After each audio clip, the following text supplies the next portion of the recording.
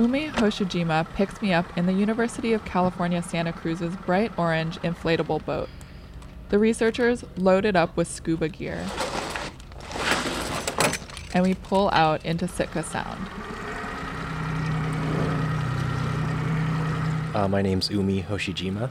I'm a postdoctoral researcher with UC Santa Cruz. We're looking for the kelp forest they've been researching.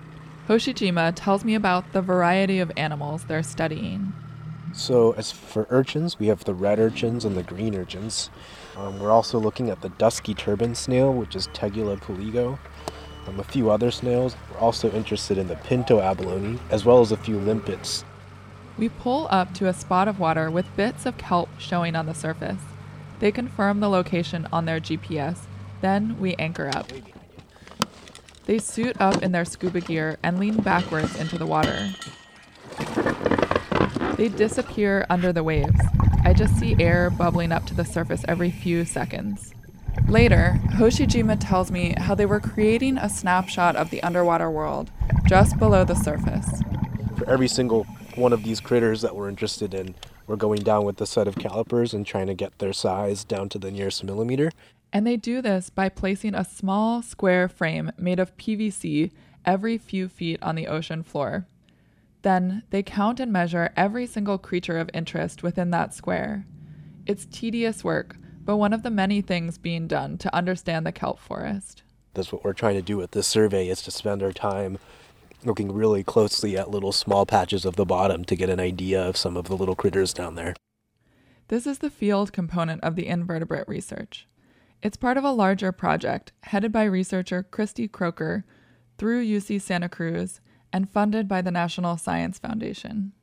There is also a lab component where researchers take these animals and change the temperature and pH or acidity of their water. That way they can test how the creatures of the kelp forest would respond to changing ocean conditions. Hoshijima tells me the variables they measure in the lab. The amount of food they're eating, how much they grow, and how much oxygen they're breathing. And Hoshijima adds, Croker's team is especially interested in the impacts of ocean acidification and temperatures in the surface oceans rising.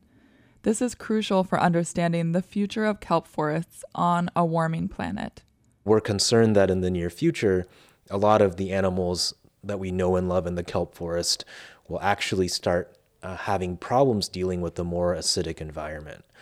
That's been shown to decrease the thickness of shells for things like mussels and oysters and different clams, and that could make it easier for them to get chomped on.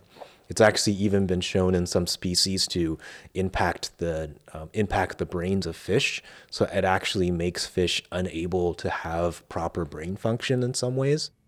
This year's data will act as a kind of baseline for understanding changes in the kelp forest. The project has funding for 5 years of research. And what that means is that we can really spend the time to dig deep into the kelp forest here.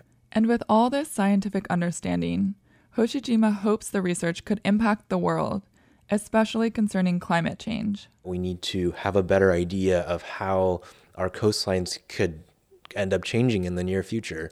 And by sort of teasing apart how that could happen, we might be able to enact policy and change things in a way that we can protect our resources for the near future. Reporting from Sitka, I'm Rachel Cassandra.